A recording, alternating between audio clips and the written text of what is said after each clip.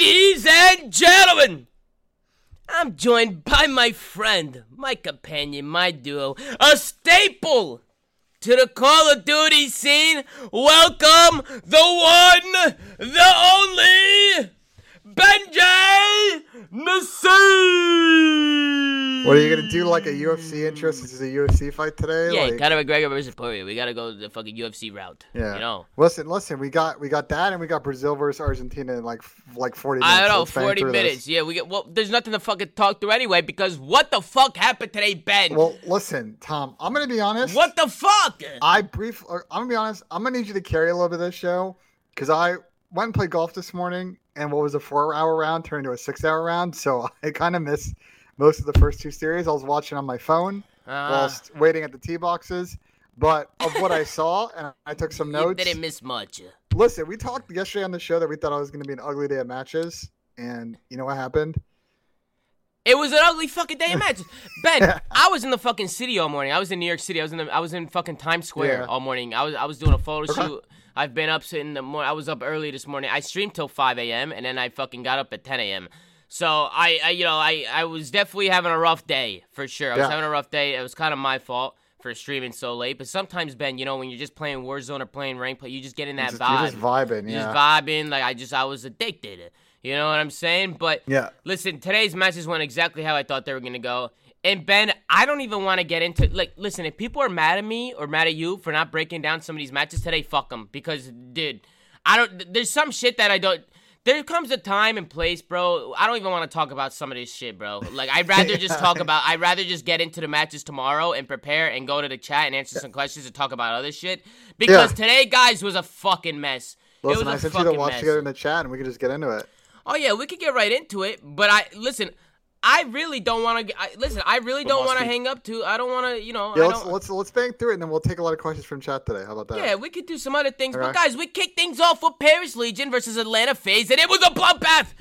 It was a 3-0 Atlanta FaZe. It was ugly, guys. It was bad. It was bad, Ben. It was bad. One thing to talk about here before we get into the map was, and we remarked on this in the last couple of shows, we're going to see weird map videos from FaZe in some of these series in this stage.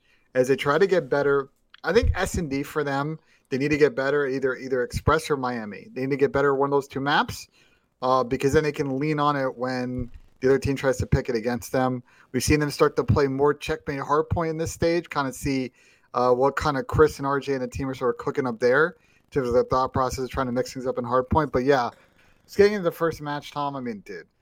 Like this run it, Ben. Let it run. Just skip through it. Guys, this is a fucking shit show. I mean, even Donnie tweeted out. He said, you know, happy birthday to me, but we got railed. You know what I'm saying? Like that. Like Donnie birthday for Don, man. Donnie was like, yeah. First of all, happy birthday to Donnie Temp. That's my fucking guy. It's my brother. So if Temp, I don't even know if he's in here, but that's my fucking guy, bro. So happy birthday to Donnie. I hope he's having a good birthday. I didn't tweet him or anything. I probably should, or I should text him or something. I'll text him later. Maybe I'll give him a little FaceTime call. But dude. They got fucking slammed, Ben. I mean, you can see in the score, it's 115 right now. And even though they did make it interesting in this first map, they did. They brought it back a little bit. They were mounting a comeback. There was not once where I was like, dude, Paris is actually making this comeback. And they're like, FaZe was in full control the whole time. They ended up making it closer than it seemed. Like, it was 150-20 right there. And then I think right here is when Paris chained a couple hills and brought it back. But I mean, for the most part, this is all in FaZe's control. It's just, and it comes to a point, too, where we can break down little plays here or there. But for the most part, I feel like they're just getting outclassed, Ben. Like, FaZe is just in a tier of their own. And they're just outclassing them. They're just beating them with talent. And then on top of that, a team like FaZe, they're also very smart. You know, they have talents, they have smart, and they're not even fucking trying. They're literally picking maps that they're not even good at. They're trying to practice other maps, and they're still smoking teams. So that should tell you something. You know what I'm saying, yeah, Ben? I mean, I agree. I think, like, when I was watching this Gary Hardpoint, like, I thought FaZe body slammed them on the first rotation, body slammed on the first two hills of the second rotation. This map got really close because I think FaZe kind of blew that P3 when they got a lucky spawn in the back because Paris kind of screwed up, and then they got flipped on the P4.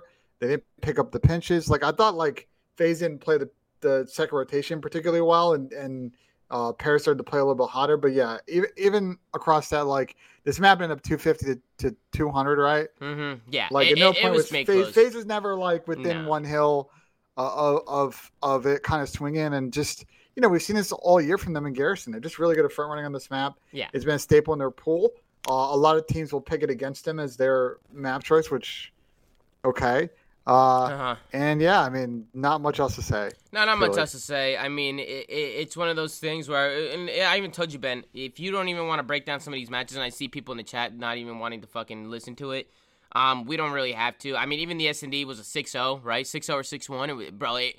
Bro, when I tell you, I'm pretty sure my mom said something to me. I turned to her. I was talking to her for a minute. I turned around, and 3 or 4 rounds went by already, and I'm just like, dude, like, this is literally a fucking bloodbath.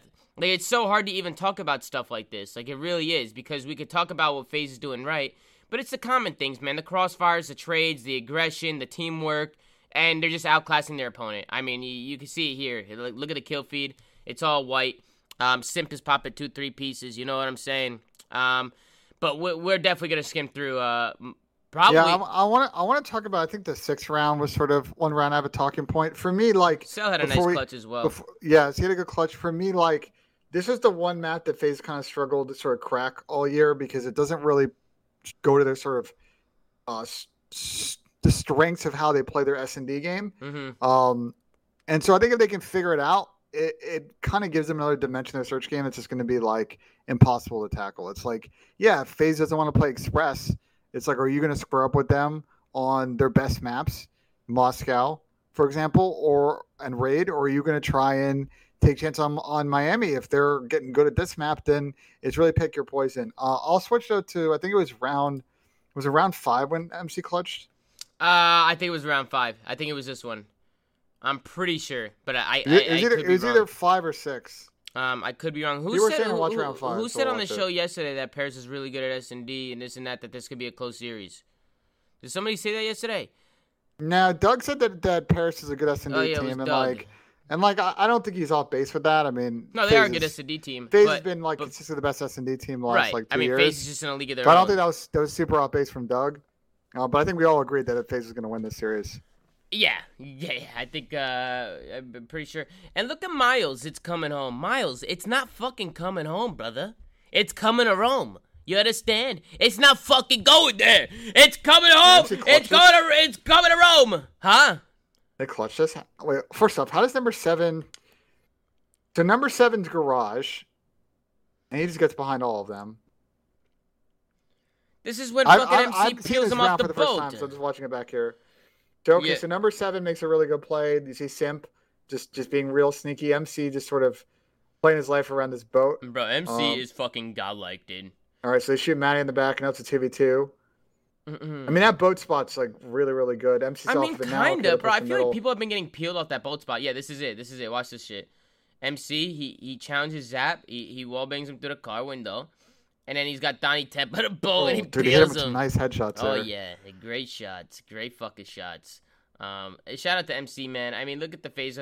You can see it in the face. Ben, rewind it to the player cams and pause it. Rewind that video. Pause it. Pause that shit. Yeah. Pause. No, keep going. A second more. Pause. Look at the fucking difference. You got one guy rubbing their eyes. You got one guy fucking leaning back. That's the classic Don. Dude, I love Donnie, man. He sits so far away from his monitor, though. Like, yeah, he does. And it works for him. It's actually insane. Like, if you ever see him on a stage, like, most players are like, normal desk length. Don's like, almost off the back of the stage. No, he closened it up. Bro, he used to be worse, though. He used to be, like, literally, like, 3-4 feet back. Like, on the old, like, MLG stages? Yeah. Like, he used to go fucking rogue. And then he tightened it up a little bit. He moved up a little bit. You know who else used to do that? Rambo Ray. Ray used to do that shit. Didn't he? Didn't Rambo used to sit, like, super far away? And I think that's, like, one of those things where, like, if you're sitting farther away, you can, like, see your mini-map better. You can see the screen better, But at the same time, I think when you're a little bit closer, you feel more into the game. Like, your reaction time's a little bit better. Like, you feel like you're just more into it. You know what I'm saying? Yeah, Miracles, too. I see Loony in the chat. Miracles. One thing I want to talk about this clutch. So, Phaser on offense is 10 seconds left. I just think if Donnie runs away, like if he just goes to Tiki, like runs to his left, like, this round's over. Instead, he chows on the boat. Like, he can finesse on the other side of the boat. Like, I don't know. I think Don probably shouldn't have chowed down in retrospect with 10 seconds left. Look at Don's face. I mean, the thing is, brother, there's 10 seconds left. If MC's getting a kill mid-map, he's got no time. He's got no time to plan. Donnie just needs to stay down. He wins. The round's over. I mean, Donnie won. But I think at this point they're getting railed, and he tried to win a gun. I don't know. I really don't know. MC's probably sitting there. Let's get it, man. I just peeled him out the goat. Yeah, off the boat. You already know goat.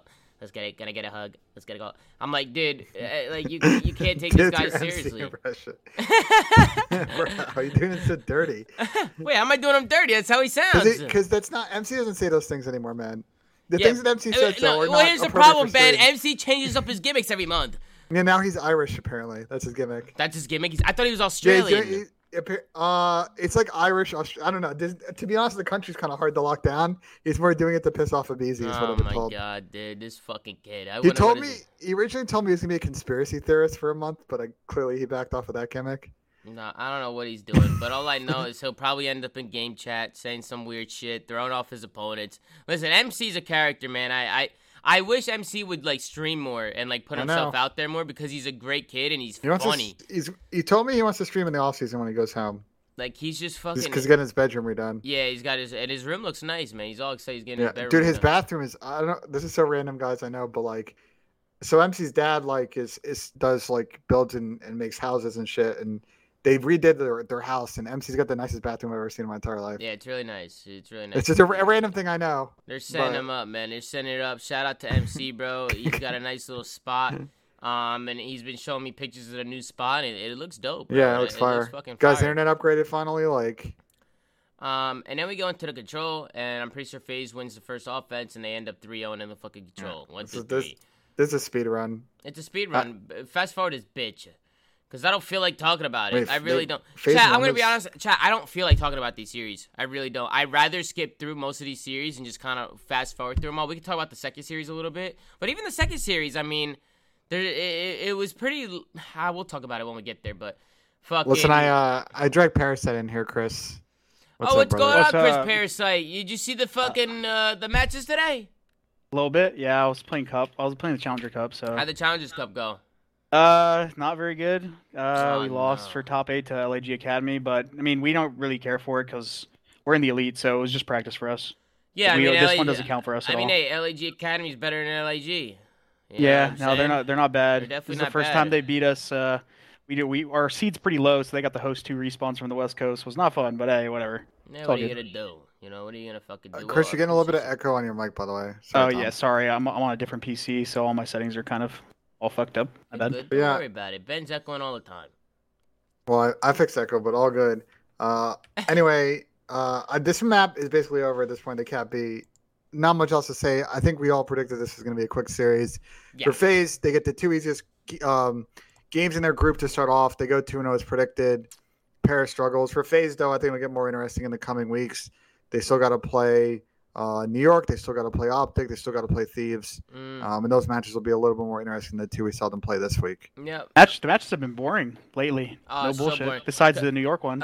Can we talk about the viewer count? I mean, what did it max at today, chat? What did it max at? I saw you guys touch 20. The matches were bad today, though. So, like, that's what I'm saying, though. It's Saturday. Like, Optic's not playing. The matches are bad. Like, viewership's going to be what it is, man. Like, the weather, especially on the East Coast, was miserable all week, man. Like, you can attest, Tom. Like, it literally rained 3 inches. It finally got nice this weekend. Like, people want to go outside, do other stuff. So unless there's a prestige game on, viewership is going to be what it is. You want to know what I also think it is, Ben? I think people got a taste for LAN and the major, and I don't think, like, the viewership, besides unless the super, super big teams are playing, is going to struggle throughout the group stages, like, even harder than it probably was before. It always sucks, guys. We can literally, I can rewind. You can go to statistics from past years. Man, like, this happens every year. The summer starts, like, there are apex and peaks and valleys in the season. And this is one of those parts where, it's building to a major. So sometimes viewership will be what it is. But when there are matches on the line, when things are there, people will tune in. So just kind of want to give context to that. I mean, I saw Dan say that people aren't going to watch it till champs, which might be true. But I mean, tomorrow we have New York Optic. Like, people are watching that. I'm going to watch, like, New York Optic tomorrow is going to be lit. I feel like that's gonna be a really good match. Like, there's definitely matches coming up that are exciting to watch. Yeah. I think today was just like it was just lopsided. Like, today there was just literally like the match. We knew what was happening before the match. The only match that could have been good was this one, and this one wasn't even that good. I mean, Florida pretty much blew them out. Not blew them out, but they pretty much smoked them in both hard points. And then what was the one match that Seattle took? Was it the control? They took the control. Preston had an insane, especially offense. I think what was the fourth round. They won 3-1. But this map actually wasn't. This map kind of got away from Seattle a little bit in the middle. Yeah. And can you link me the watch together? Yeah, I got you. And you're still echoing, by the way. What's that? Yeah, so just go double check your mic if you wouldn't mind. And yeah, I mean for Seattle, this is a weird. The difficulty with this series, man, is Florida again. It is like they're the hardest team to predict. We have seen in the last month and a half that they are and can be a very good team, and then they go to these majors and they don't put it together, or they play against good teams online. Sometimes they don't put it together, and it's so hard to figure out what box to put them in. And it's starting to be the same thing for Seattle. You know, they had a pretty I'll admit it, they played pretty good on land, mind you. It wasn't against the most elite teams in the world, but they were playing well. And in this series, it just seemed like, I don't know if their chemistry was off a little bit. The slaying wasn't there. And they didn't look particularly good in that S&D. It's their first match of the week, I think, right? It's the first match of the stage. So, shit can happen. But they're in a position where they need to win out to have any chance of making champs. And it's not the start they wanted. Yeah, definitely not the start they wanted. Sorry, I was just I was gonna try and see if I could get Soap on the show today. Join up on. Well, Soap's taking shots, so maybe we shouldn't do that. Oh shit. Okay, maybe not. Oh, by the way, how's my mic? You sound good, bro. You sound perfect. fantastic. Thank you. But yeah, I think the game just got a little bit too far away from Seattle. Do you want to go on board with the listening? I'm down if you want to do a listening. Let me go back a little bit, and then we can start. All right, here we go. Let's go back out. Yeah, Hey, Sean? He's out. L1. All dead. I've your useless. Looking useless. Useless weak. I'm staying down from him. Oh, go for it. I was not peeking. 14 seconds here, guys. Nice, I'm working a mid here. What about you? We're gonna be tough. One stop you. I'm winning useless. Yeah, I have an AR. I'm trying to play. Let's see the guy hot. Let's see the guy hot. Peeking. He could be back tree and peeking it right now. Top in the corner. Alright, Joe's top. Come on ammo truck. On the truck. He's in the middle. Guys, one is He's one shot. One is push up B3 here. One is push up. Literally, if we're spawning out like this. There we go. I'll see him low. We kill this guy. We could go back. In coop. Top TV. One got me later. Top drop down. There you go. One in coop as well. Yeah. He ran away. One is in coop right now. You can try to hit to the right if you want. Is it in useless or L? Useless or L? He's L. Got ammo. L Havoc, one shot. One's in court as well. He's out. Backcourt. Two.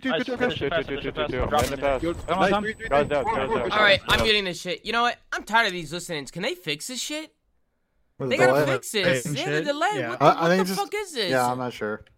No, I mean, come on. I thought it had something to do with the major and the way they were handling it, but it's happened online now, for the last two days of the stage. Hey, listen, I do listen-ins with fucking 8s, and my shit sounds good. Just doing it in fucking TeamSpeak.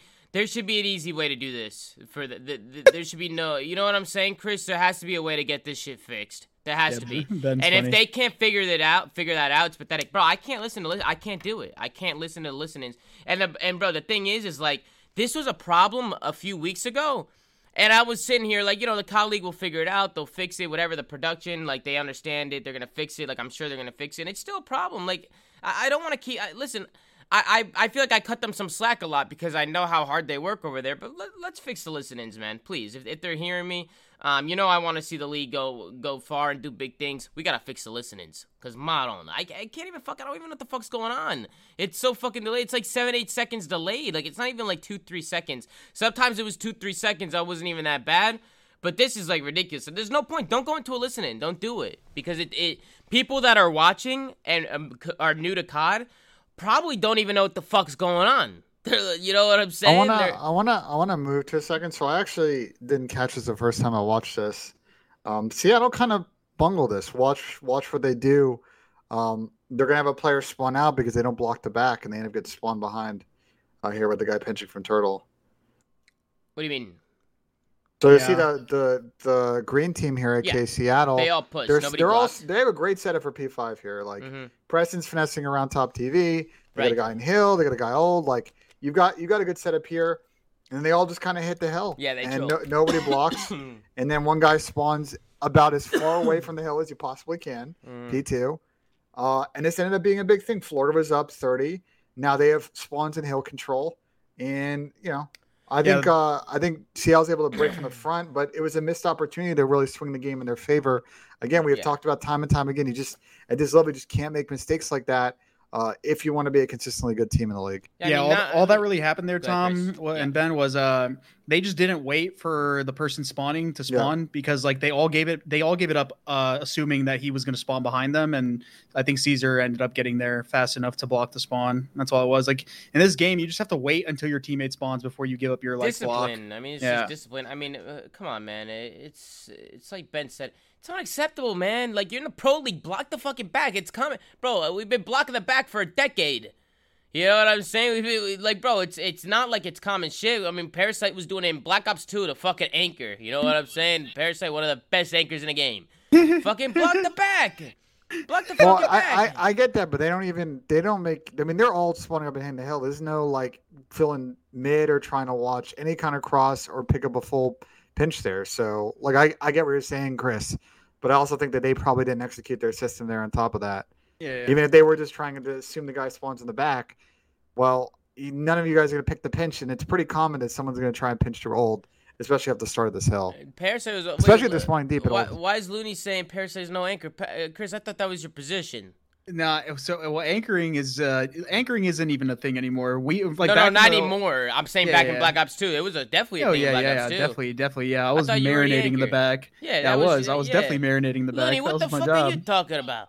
That boy was a slayer. He was a triple threat. He was a slayer, a fucking support player, an anchor. Who can't anchor, Damon? Who can't anchor? You remember that, Chris? Yes, I do. Good fucking vividly, times, actually. bro. Good fucking times. I remember when you used to be able to talk like that in a game. Now it's just like you'll just get fined. Like, oh, hell no. Yeah, good times, Chris, huh? Good fucking times. Good fucking times. But at the same time, I think COD has came a long way as well. Wait, Tommy, you remember off topic? We used to play together in BO2 S&D tournaments. Yeah, S&D tournaments. And I said you were so good. I was like, this guy's gonna be a pro. Yeah, you remember that? You were like one of the only ones who gassed me up when I was. I always gas up young talent, bro. I've always done that. I've always said that. I said when I was coming up, everybody talked shit, but you always gave me credit. You gave me credit, and then Sloss used to give me some credit here or there, but like there was most of the pros just talk shit about me. You know, they used to say I'm an onliner, this and that. And I was a fucking hothead. And, I mean, Chris, me and you have fucking gone at it before. Oh, yeah. I mean, we've all been there, bro. I was just a fucking immature. I was immature. And, when I have people talking shit to me, I used to tell them to go fuck themselves. You know what I'm saying? You're kid bullshit. Yeah, I mean, I used to tell them to go fuck themselves. I said, who the fuck are you? We're a pro. I said, I don't give a fuck. Wait till I get to that fucking event. I used to sell Pat. I said, complexity. Wait till I get there. That complexity team's not winning no more. And that's what happened. That fucking Pat. Shout out Denial. Actually, no. Actually, I wish Pat was here because Pat. We were going into it a little bit on the last show, but you know that EG team, that Evil Geniuses team. I was supposed to join that team. It was supposed to be me, Aches, Krim, and they got Dito or whatever. Yeah, they got Dito because I ended up not leaving my team. I ended up staying with my team because I don't know what happened, but I wonder what would have happened to my career if I went that route. If I took that EG spot and played with Krim and Pat, but I thought they were trash. Yeah, I had such a big ego, bro. I just remember being like, that EG team sucks. I fucking wax these kids every time I play them. But, I mean, it was fucking people like Pat and fucking Krim, you know? So, like, it could have been a good place for me to go. You know, I was just a fucking prick. So, I'm I always wonder about stuff like that. Chris, you ever think about that? Like, what if I would have done this or joined this team or done that? I obviously always think about like, oh, what if I wasn't a dickhead when I was a kid? Because I was like, I got a taste of winning and I was a 17, 18-year-old kid. And I just literally talk shit to everyone, bro. I used to get into feuds with Optic. Like I was an Optic hater, like all that type of shit. Because we were better than them at the time, right? Yeah. But anyways, I always think about that. But there was actually a funny story. I have a moment like that. So in AW, I ended the year with like Nagafin, Royalty, Remy, Aqua, whatever. I could have stayed on their team going into BO3, and they ended up placing third at champs. They had a good year on what Elevate was their team at the time. But I ended up leaving and joining with like Ricky, Nameless, and Miracles because obviously I was like, oh, Black Ops 3. That's a tough Black Ops 3 team. Oh, right there. Yeah, and I ended up leaving their team, and they had a successful year, and my year was freaking horrendous. So I was just like, man, I wish I would have stayed on that team, man. Yeah. It's like little things like that. Like It's just like, for me, it was like the Optic one, the EG one. Like, what would have happened if I went there, went here, did this? What would have happened if FaZe would have got us a BZ for 20 grand in Black Ops 4?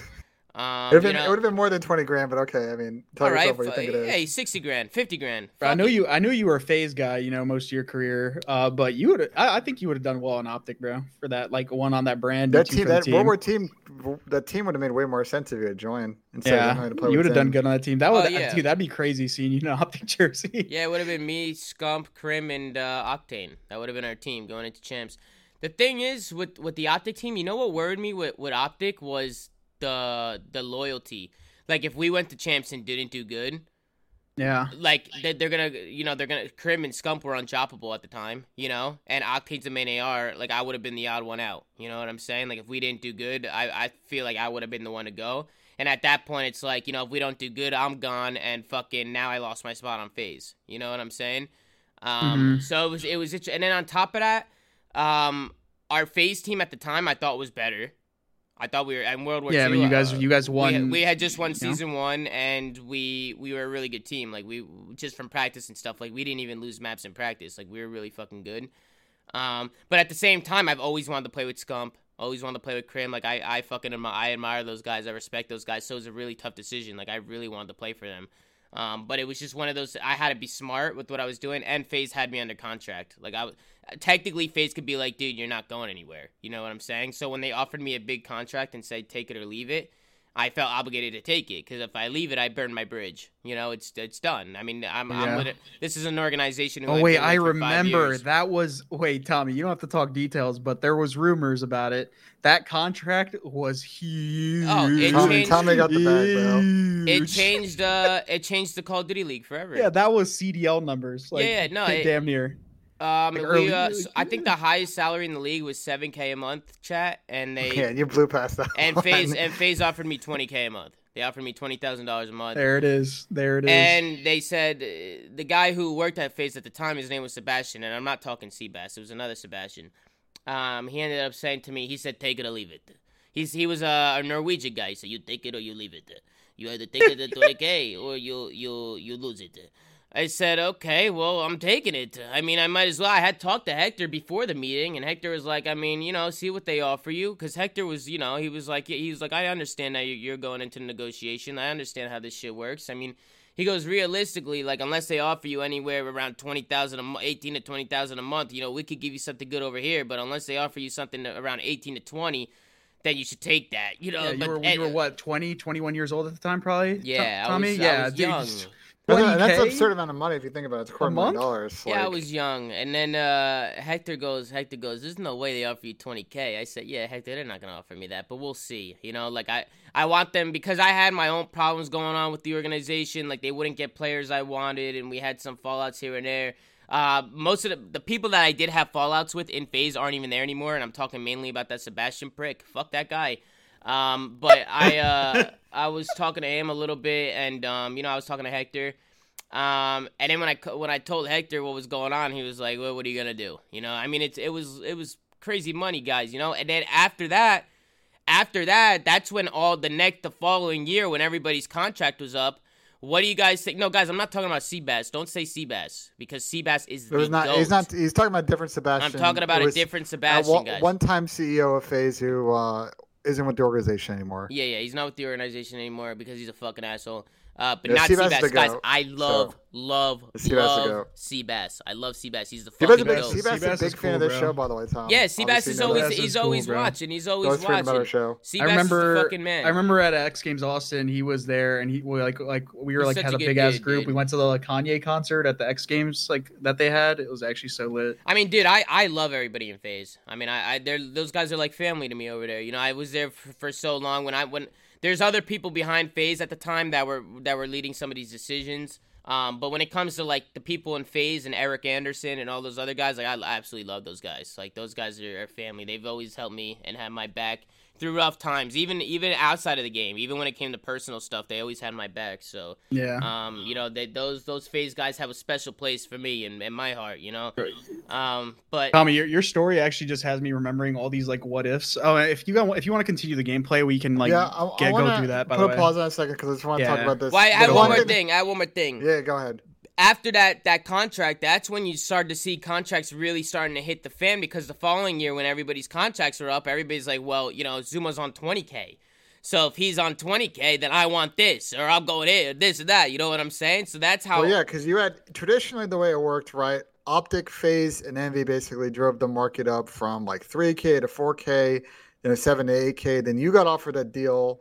Then suddenly players on LG wanted that money, players on Optic wanted that money. So then everybody was matching, and that number, like, you know, it started to trickle down. Like people that I'm not going to name specific people, but people were getting. We'll sum it up. I made all the COD gamers rich, guys. I made all the COD gamers rich. We'll sum it up. All right.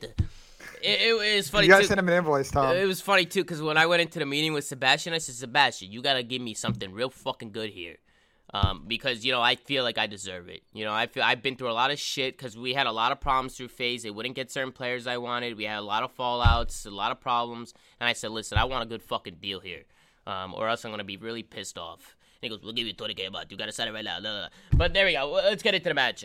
But there's a little story for you guys. There's one thing to talk about from this series is this round here. So some good work from, just to give context because we were talking through it. So Florida's actually up 5-3 in this map, and they kind of blew 2 rounds. Classic clutched up. And it goes to this 5-5. And a lot of mix happens. Some unfortunate stuff goes down. To start off, you get some just good mix, good action statue. You're going to see more stuff going down middle. And then this happens. I think that Seattle got mega unlucky. What happens to Preston here dies to a trophy. I'm not sure if it's his trophy or someone else's trophy. He throws his trophy down. It's his. Yeah, it throws it right next to him. You'll see it's right by the planter. I mean, to be fair, he was probably one shot, so he threw a trophy down, so he didn't get naded. And if he didn't throw the trophy down, the nade probably would have killed him. I mean, they probably naded it. So it's unfortunate, but at the same time, I mean, he was, you know, they probably tried to nade him out. He probably would have died anyway, unless he somehow finessed and dodged the nade, which he could have done. Bro, that's why I don't like throwing trophies down when you're super one-shot, because they're going to kill you. When I'm super, when I fucking play, half the time I don't even throw my fucking trophy because I'm playing rank play, just going rogue. But, I mean, when I see a lot of players that are super one-shot throw a trophy down, I'm always like, oh, no. Like, be careful. Like, you should always give it a second or two until you regen a little bit. But I can see why people do it. But definitely unfortunate, Ben. And then where this round goes is, and this is why I think some teams are great S&D and some teams struggle, is that Seattle's kind of default reaction here is to hold. And sometimes that works. You're forcing a team to make a mistake, but the onus on them. They need to get the bomb out a window. They need to do something. And instead they hold. You're going to watch Octane #1 get picked down across the street. And then at this point it's a wrap because Gunless has nowhere to go and not a lot of time to do it. Mm-hmm.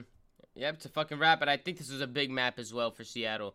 Yeah, it'd be great if they can get 1-1, go into checkmate control, which is a game they're getting better at. Like, it would have been interesting instead. Even though Sam got picked there, good awareness by him to kind of hide himself from the flank. To be honest, like he literally got the best timing there, even though he died. But whatever. 100%. Listen, I just want to address some things that I see in the chat. I see somebody saying it's different. ZooMaa on that roster would have been a more championship caliber team, going back to like the Optic FaZe shit. Dude, our FaZe team was disgusting. I mean, we got top 3 at champs. We got top 3 at champs, and we arguably should have won that event. A lot of pro players would say that we were the best team at that event. We threw, and that one hurts a lot because World War II. That year could have been better if we were just like, dude. The reasons why we're getting top 12 that year at LAN events were actually comical. Yeah, like we would do we should have had a couple of top 4s and top 6s in there. I think Hardpoint was just sort of super up and down for us all year. Like the other 2 game modes, Tom, like statistically we're the best S&D team in the game. It was us and Unilat, and you guys have won quite a few more maps than Unilat had. CTF, you guys were up there. After you guys lost to Andrew Onyx online in like the second month of the game, and Chris lost full. Yeah, you guys got good at CTF. Definitely lost full. And then Hardpoint kind of came together at the end, and I think that's why that chance run kind of happened. Yep, and then talking about the contract as well, I actually declined the 20K a month contract at first. I declined it. I said, Sebastian, I'm not taking this. He goes, why not? I said, well, if I'm making this, I can't make that much more than my teammates. We're a good team. We all deserve a lot more. So if you're going to give me this, my teammates need to get a huge raise. And then he doubled my teammate's salary. He doubled everybody else's salary. And then I accepted it once he told me he doubled everybody else's salary. Funny story. Like you're just mentioning what ifs. I remember two more. There's one in MW where during the beta, like when CDL teams were getting signed for the first the inaugural season, I got hit up by London to join their team, and it was going to be me, Scraps, I think Wuskin, and Dylan or something like that. Mm-hmm. And they told me, like, they contacted me. They all got on a call, and they basically were telling me that, like, oh yeah, we want to play with you, blah blah blah. Mm-hmm. And then they told me the salary numbers, and this is just a funny thing because I was like, oh, what kind of salary are you looking for? And I was like, I don't know, I've never been paid like this much money. So I was like, I don't know, 10. I said 10K, and they laughed at me. They said you could at least get 18, and I was just like, what the fuck? And then I was super hyped up, and then like 2 days go by, and I'm just waiting to hear back from them, and they get back to me and they tell me they're playing with the rated instead, and I lost full composure. And then the same thing happened this year. Towards the end of the season or the end of the roster period, I was approached by Paris, and they said, "Oh yeah, we're like looking to pick you up and stuff like that." It was because Fire was vouching for me. Shout out to my boy. He was vouching for me, and I was supposed to play on that team with Scraps again, Fire, and I think Aqua. And then like a day, 2 goes by, and then the same thing happens. They said they wanted to play with like I think Nick or something. I mean, I was just like, Jesus Christ, so much, man. It happens so much where like people are, they say one thing to you, and then a day or 2 goes by, and everything changes. I mean, it's happened so many times. I've never been teased so much more in my life. I was like, oh, finally I get to start. Like, oh, never mind. Yeah. And I saw a couple people saying cap about what I said. I mean, you can ask my teammates if you don't believe me. Go ask Attach, Chris, and Priesta at the time. They all got raises. They'll tell you themselves. Yeah. And Ben will tell you too. But I mean, you're not capping. But getting back to this map, Tom, do you know that with this win, Seattle's won 6 control maps in a row? I mean, that's fantastic. I mean, they're a good control team. After they were just abysmal at this game mode. It's still listen, like we talked about earlier, like they had that good decent run at LAN. Look at they lost this series. Look at them. But if they can just the win conditions are starting to get there for this team. It's maybe a little bit too late, but if they're rounding at control, they get more consistent at S&D. Win 50% of your hard points. It's a 3-1 right there. Dude. Yeah, bro. You see him? He's going dancing, rogue, bro. Ben, I agree with you. I mean, you know what I love about this roster is they have that roster where if things aren't going right, they know how to fix them. Like they have a lot of veteran players. It's just too late though. That's the only thing. Like, the margin for error is like that. But what do you think next year? You see a whole new look to the Seattle team next year? If they continue to perform well, like granted, obviously their season is pretty chalked in terms of like going to champs and stuff like that. If they continue to perform well, like at least be competitive throughout the rest of the stage and the major and stuff like that, then I don't know. I think they'll look to keep at least a few of them, if not one of them at least. I think that especially Octane and Gunless, if they are free agents in this season, are going to get offers on their teams. So I don't know how successful they will be if they want to keep the core of this together or if that's the right decision. I think that's one of the interesting storylines going to Roster Mania because I feel like there's a lot of teams that need a little bit more leadership and a little bit more work ethic, and Gunless brings that. And we know the skill ceiling that Octane has, and he can upgrade a few teams. Oh, yeah, and a lot of the Sam's probably done with his 2-year, right? He probably signed a 2-year, I'd assume. I mean, we don't know. It's not public. Ben, let me ask you something, though, Ben. True. Yeah. Let me ask you something. All right, let's start with Octane. All right? Yeah. Who's offering Octane a spot? Who? The team that he used to be on before franchise. I could see. He's not going to LADs. He's not going to I could see it. No. I mean, you're teling me that you don't think there's a % chance I know. that Thieves are in the mix. Okay, maybe Thieves, but I feel like right now they have Slasher and they have AR players. They have those ARs unless they want to get rid of Austin. Listen, Thieves, Minnesota, Florida could definitely. Yeah. I was going to say Florida, LAG. I mean, Florida is a little bit with Skies. I like Skies, so maybe not so much that one. But think about some of these teams, in terms of the American teams, Minnesota, LAG, Thieves, I can definitely see in the mix. Obviously, New York's spoken for, Atlanta's spoken for. I don't think Dallas is dropping Crim for him, and I don't see how it makes it work with Optic.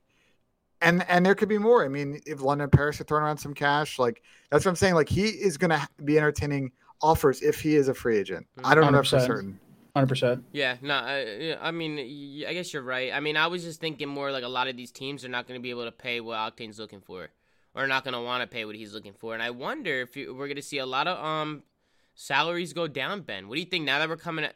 Because guys, we're getting to the point now where everybody signed 2-year contracts. Everybody signed 1+1s. A lot of people took their option going into the second year. So a lot of people are free agents at the end of the year.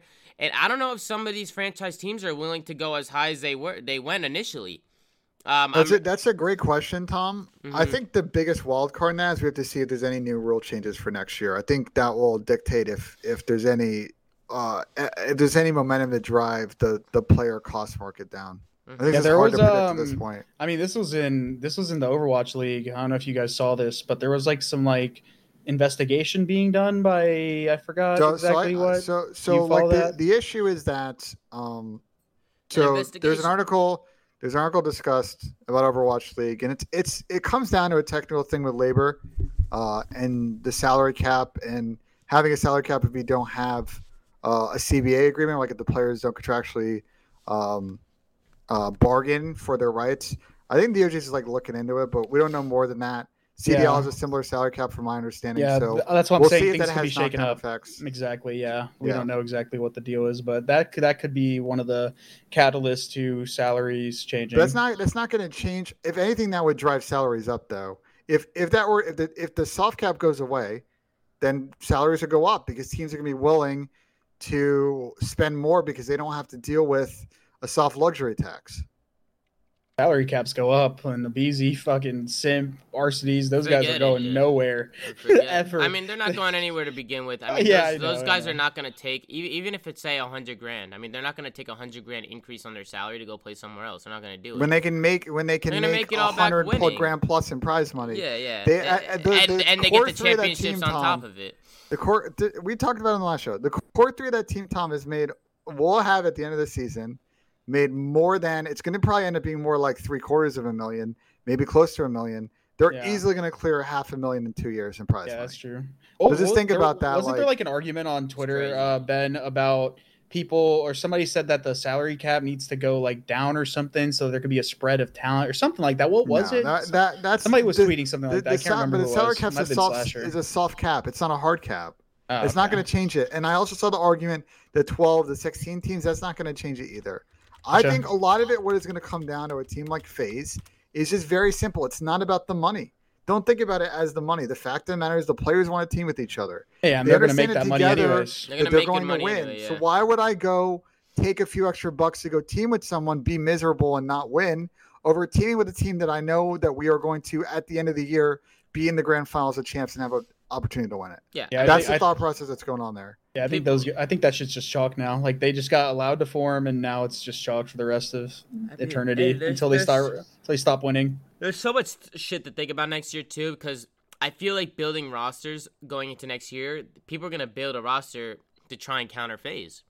I mean, how are we gonna beat FaZe? Let's build a roster to beat FaZe. Yeah, but is there enough talent for most of those teams to build rosters like that? I mean, teams are gonna have to. I think there 100% is. Yeah, teams are gonna have to figure out the right combination of players to match their energy. You know, kind of like what Dallas did last year. But the thing is like, you know, it's a lot harder to do that. You know, like my guess, Tom, is I think that the teams that are at the top right now, in terms of the mix of New York, Dallas, Optic, going in the offseason, all have an opportunity to be that team. First off, I think like everybody sleeps on Toronto. I think the core of that team is extremely good. Great. Just never gets in these conversations, and their work ethic's incredible. I really like New York. I think the biggest limiter for New York is just like Hydra's got to be able, not just to be able to speak English, but he's got to be able to understand English, think English. That's going to take time, and they're just going to need a gel. And for Dallas, it's just kind of getting back to that form. I think they've got the talent for them. To me, maybe the weakest link is Ender, but he played well at LAN. Wait, he's been playing well. He's been playing well. Yeah, he's been playing well. So I think it would be at the top level. It's not an opportunity. No, at the top level there is. Right at the top level, I think there is, because all those teams are going to have their pick of the litter in terms of like the top talent that is coming from the lower teams. But on the lower end, like, and I'm not even saying this because I'm in challengers, like, we need to see a influx of challenger players. And I know, right, if it's especially if we don't expand, like, I know that there's a lot of veterans like myself, Zinni, et cetera, that are looking in from the outside, but at the same time, like, we need to grow our talent pool And if we're going to sit there and make these terrible makeshift rosters, and at the same time, some of these organizations and franchises are going to be paying, like, let's say Zinni, for example, and like Zinni's a good player, but Zinni has a really good big brand. Like, so obviously he's going to end up he's going to get paid more, right? And I'm not saying Zinni shouldn't be on a roster, but I'm saying, like, why pay more for X player, not Zinni, just saying, it's just an example. Yeah. Why pay more for X player when the roster is probably not going to perform the best, looking at the talent that we can get? And let's start investing in some unknown talent. So let me seeing how they can grow. I want to stop you there because I agree with you, and I'll tell you exactly why it's not happening.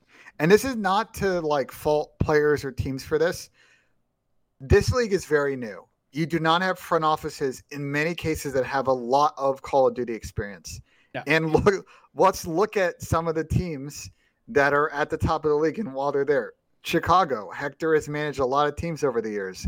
FaZe, you've got Crowder and RJ who have been in this scene and coaching for a very long time. You've got Dallas, Robert Way, who just like Chris used to compete, and Hash, who's owned a lot of teams. Thieves, you've got that experience. Like, there are a lot of other teams on the bottom end of the league that don't have that experience, don't have talent in the front office. You're right. Ben. I'm circling back. They don't have the talent in the front office where they're not leaning on the players to provide that gaps in knowledge. No, right? I'm speaking about like, okay, for example, like LAG. LAG definitely has that. They have people that have been involved in Call of Duty for a long time with Bevels and Ricky. And then not even that. Like, I'm saying, like, okay, if you're gonna keep somebody on the roster that is like a veteran, or you want to sign a veteran, like, by all means, get your Zinni, get your me, get your Slack, whatever, etc. Whoever you want to invest in. I'm talking about the rest of the pieces. They need to stop being like, okay, we want you. Who do you want to play with? And recycling the same players. And it's not because you know it as well as I know it. Tom, you know it too. The pro players are very particular sometimes, and we're not going to sit here and name and shame people because I think it's pointless. We're going to get a circular argument. They're going to come into this team, speak yada yada. Yeah. They get, like, when it comes to glue guys and glue individuals like that to finish teams, they get consulted, and oftentimes they're not willing to take risks. But look at the teams that do. They're the ones that excelled over the last couple of years because they're willing to take a chance on a talented young player. Look, sometimes it doesn't work out, but sometimes it does. Look at the Dallas team last year, for example. You know, no one really wanted a team with Shotzi and Ender. Just like I made that comment about the FaZe thing a couple of shows ago. Yeah. You know, there are a lot of people that spurmed Dallas. And I think those guys were on a chip on their shoulder because a lot of players were looking at the roster and they didn't think it was going to be very good. Yeah. Well, they ended up winning champs, so it worked out for them. Yeah, but that's what I'm saying. Like, I've said this 7 million times. I just want not only those franchises, but the players that do get these opportunities where they can, like, essentially have a say in building their squads, even though they might not be in an ideal situation. They need to stop recycling players, period. Take some risk, because these players, these veterans, are going to be there. They're not going anywhere.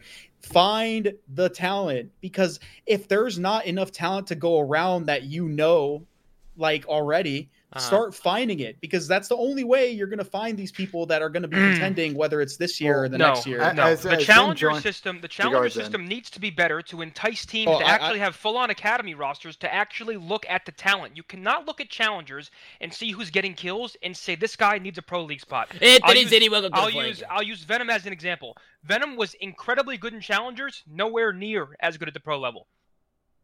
Oh yeah, So there's obviously players who come from challengers and they're going to do great, and there are challengers who are going to play against actual professionals, and they're not going to host fuck the pros, and it's a completely different ballgame. I know the situation as much as you do. But you can't compare Venom. No, but before I go, Venom was playing well, like he was playing all right, but he was not playing anywhere near to the level he was playing in challengers. Yeah, but that might not necessarily be like all up to him. Why I don't know why we're roasting Venom. Yeah, I kind of see the point you're saying. Wait, no, I'm not roasting Venom at all. But he was at the very top of challengers. He got to the pro level, and he wasn't that outstanding. Okay, and then you look at players like Paul X. What is your greater point here? There are going to be players. Look, specific to Venom, right? There's players who are special. He was on a Thieves team where he's forced to be entry.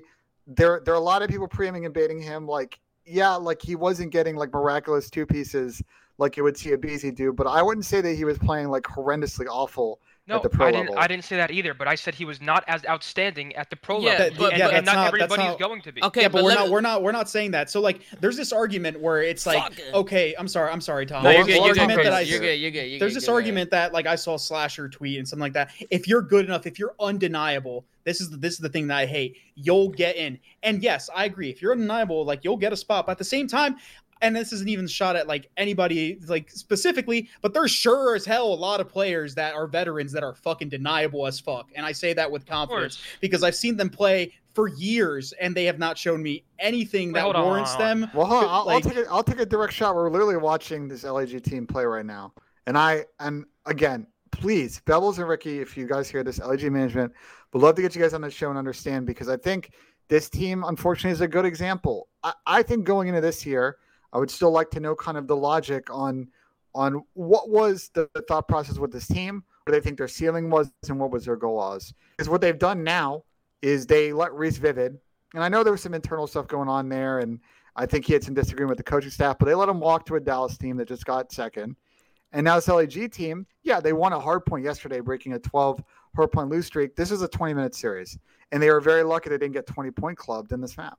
Okay, but listen, if we're going to sit here and say that, I did not use Venom as an example to like roast the kid. I think he's good. I was just saying like his high in challengers wasn't reached at the pro level. Right, and if we're going to say he was put into a rough spot on that team, then you have to say that. Then you can say that about every single player. You can say, oh, you put Assault on FaZe, who do well.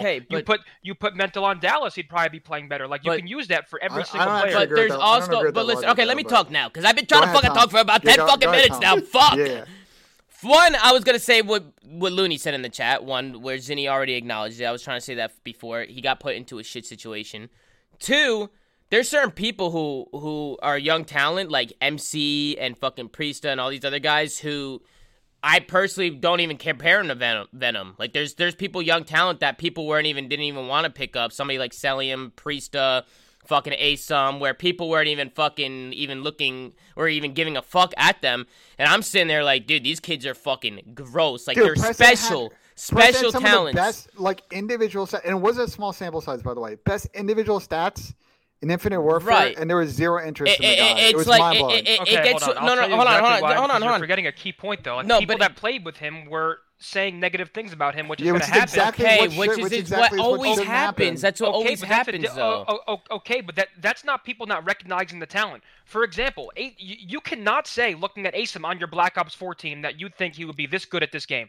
There is no way, unless you had actual first-hand knowledge. What do you mean? No. So Zin, can I speak that's the problem, Zin, is all these pros always try to tear these up-and-coming players down. They did it to me. No room to grow, bro. They don't want no. Hold on. Yeah, go ahead. Let's be honest here. Pro players don't want. Some pro players have big egos. They don't want to see some of these young guys come up and make a name for themselves. They'll have if a veteran player picks up a young player and they lose an event, who's gonna get the blame? The new guy in the fucking team. The new guy. That's how it. Zin, that's how it's always been, Zin. That's how it's always been. Can we talk about the Asum thing? Not anymore, though. Hold on. I'm going to go back to the Asum thing, man. Tom and I have known Asum for a long time. Whenever we talk to Asum, the biggest shortcoming in his game is you have undeniable gun skill. Like, this kid, you could tell he has the ability to shoot.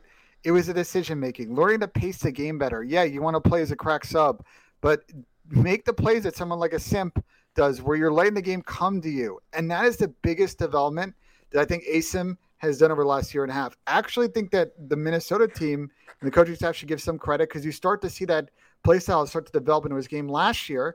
And I tweeted, by the way, I was mind blown that he got 0 offers after that season.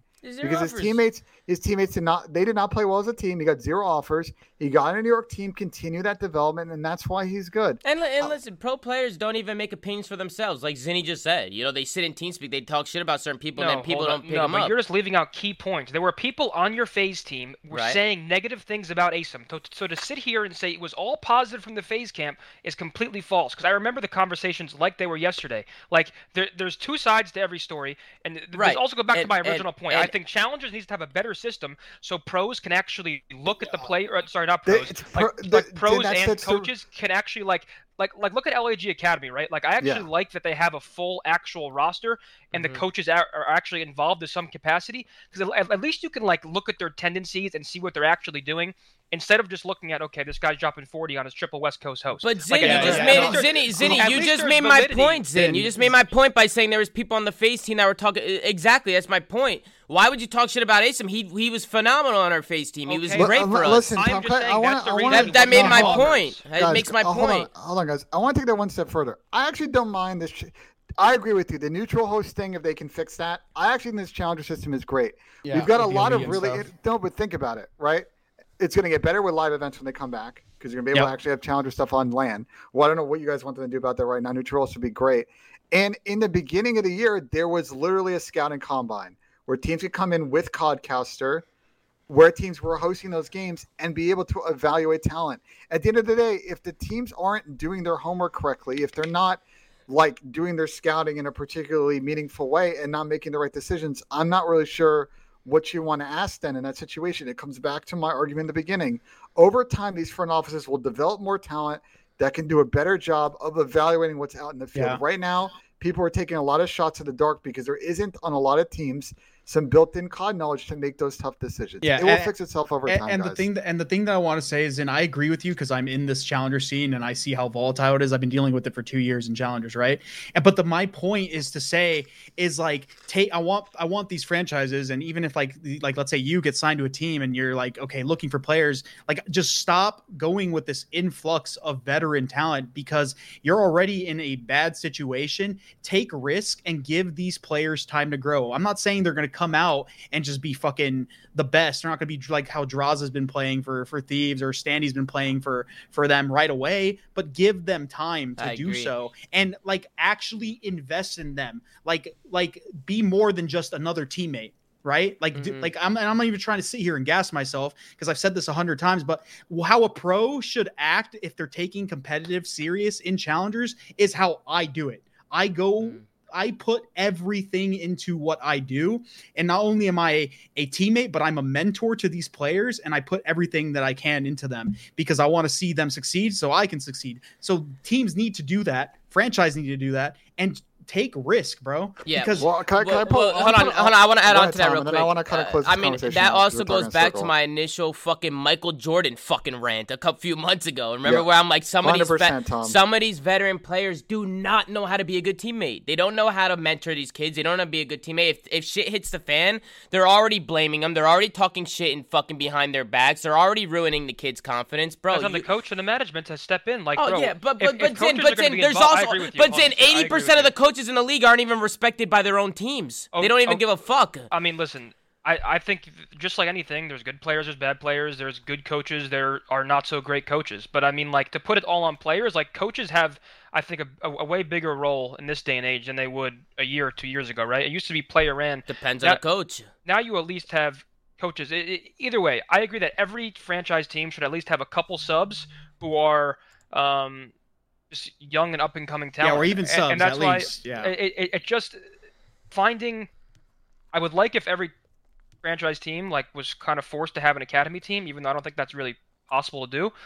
Just so it's like you can at least nurture the talent and put them into like a pro system. But I agree with you, Zim. But the flip side of that is you can have an academy team, but then who's spearheading the development of that academy team? Look, guys, they were talking in a circle. I want to make one point. It's a good conversation. I want to make one point, and Preston's dad is making the exact point I was literally just about to make. Guys, Call of Duty has been around for a very small window. You've got sports like baseball, soccer, for example, where they have been around for almost 100 years, and you have 100+ years of institutional knowledge of how to develop talent and players. Guys, give it time. The front offices, the coaching staffs will figure out how to build those resources to make this work. Right now, people are just trying to make it work, and they don't understand the systems and the tactics in a really holistic way to kind of take young players and develop them. So they lean on veteran talent. And going back to coaches, I feel like, what I just said, how some teams don't respect their coaches. That could be for two different reasons. One, either the coach is shit and doesn't speak up or never says anything, and that could just be because maybe he's scared or I don't know what. There's definitely coaches in this league that do absolutely nothing. They just sit there and they have no clue how to make their team better. They have no clue how to run their team and how to talk to their players, because the way you talk to your players and the way you approach things and the way you act and whatever, it goes a long way. You know what I'm saying? Like, that shit goes a super long way, and I think there's a lot of coaches in the league that have no idea what they're doing, and I think that also leads to players not respecting their coaches. When a player has when there's problems going on in a team and the coach is doing nothing about it, then players start fucking hating their coach. They're like, this guy doesn't do anything, this and that. Listen, it's so many problems. So many problems. I think we should listen. Jen, I kind of want to put a stop to this conversation because we are literally going in a giant circle. I think we talk about this more, but we all agree that at the end of the day, time's going to kind of solve all wounds here. Would like though to discuss this series because, as we discussed yesterday, this series sucks. LAG is shit, bro. They are so bad. They are bad. What do you want us to say? They got 15 points in the first hard point. They got ran through in the fucking SCD. And I love the guys on LAG, but this is a prime example of what I'm talking about. Period. Like, it's I love the guys in LAG too. Listen, I love the guys in LAG too. It's a prime example of it. It's just like, let's just get fucking a whole bunch of veterans and throw them together with Reese, and Reese ended up benefiting from the situation later on in the season. But it's the same fucking scenario. Just get a whole bunch of vets and stuff like that, and it just does not fucking work. And it goes back to Zin's point. And Tom, I disagree. I'll kick to you here in a second. Here comes Dan, a.k.a. Loony. Listen, Tom, guys, hold on one second. Let's talk about mental. Look, clearly the guy is making a transition to a different game. He's being put into an extremely shit situation. Oh, I feel bad for the guy. The team has not been playing well. He looks like more of a pre-aim type sub player, so maybe would fit more as an AR. In another situation like ASIM last year, if you give someone with time, he may develop. He might still be a good piece, but I'm seeing people on social media and Reddit judge this guy off of two series on a bad team. I just think that is a shitty thing to do. They're trying to see what his talent is. And what I would love to see Mental get another shot, maybe with this team, with another team next year, with a better team that kind of has the foundations to win, because right now this team does not. There's been a lot of victims of this scenario. He's not new to it, trust me.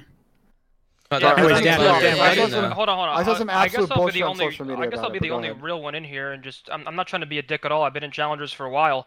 When I played against the academy team, Mental was not anything special. Like I said it before, I think he started getting better later on. First year in COD. Okay, but to sit like we can't gas him like this guy was unreal in challengers. No, I said that on my stream that he's not. Who was sitting here gassing him that he was unreal in challenges? Like who's no one has said that. Isn't Nero really good? He needs another shot, but like what have you seen to be like? Shotzi's first year in COD, he was getting his like cash ran by like pros and this is completely irrelevant to the situation. Granted, like I do agree that there are other players that deserve to play for this team.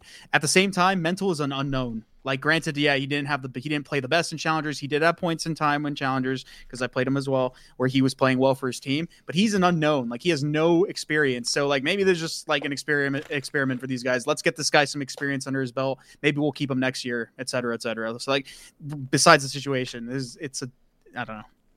I don't know what I'm trying to say. You get what I'm trying to say. I get what you're trying to say.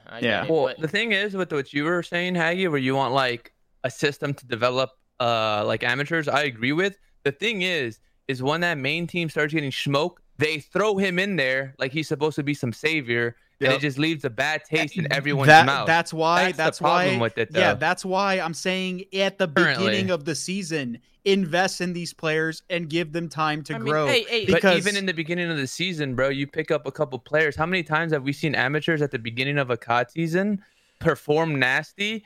You think they're gross, and as it develops, everyone starts catching up, and then they kind of fall behind. The way I've seen it, Dan, is, and this is not new, not even just this year. Like there was like a couple months of the game's lifespan where everyone was just scrimming, right? And then the pro league starts.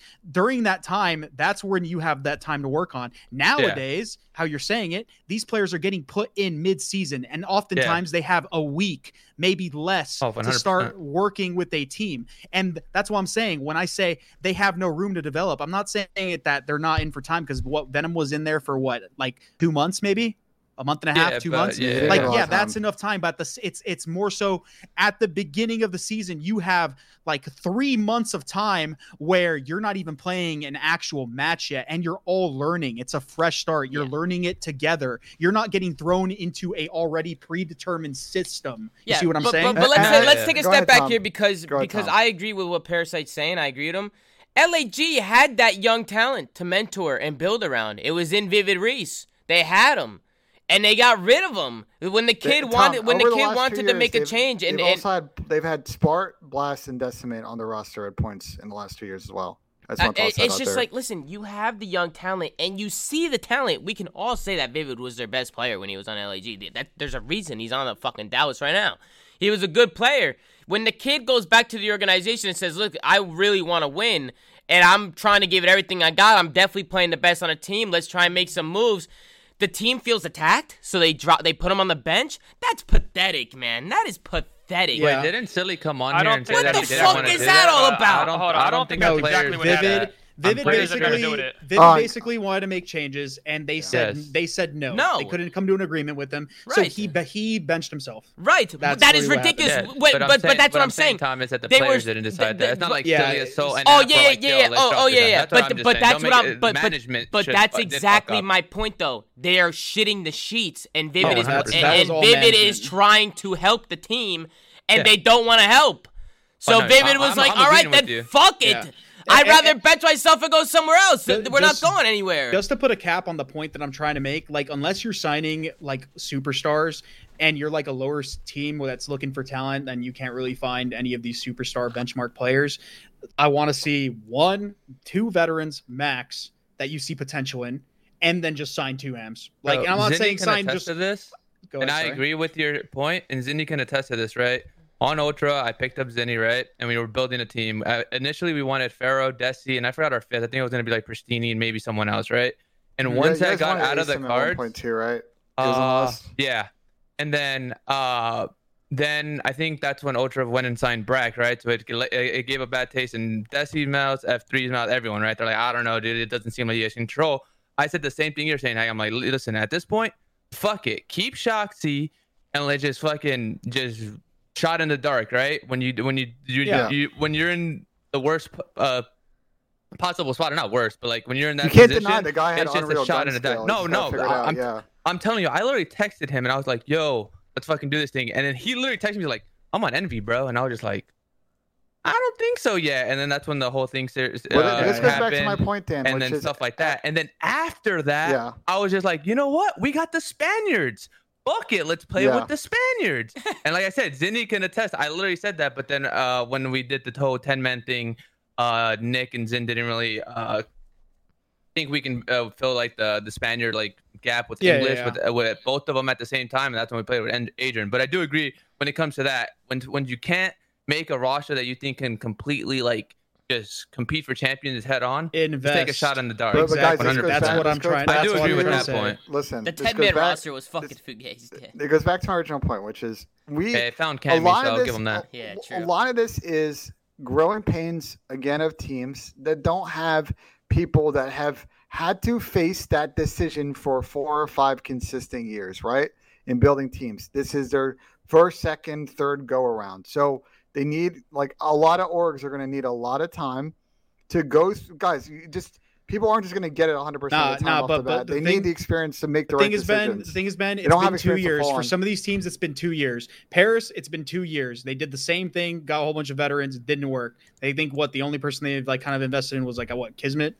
Like, the Phantoms never played. I didn't actually. No. Well, yeah, Fire. Like, one person. I didn't hate the team that Paris. I think Paris is a bad example of this. Okay. Well, no. But I'm saying like Paris, LAG, same thing.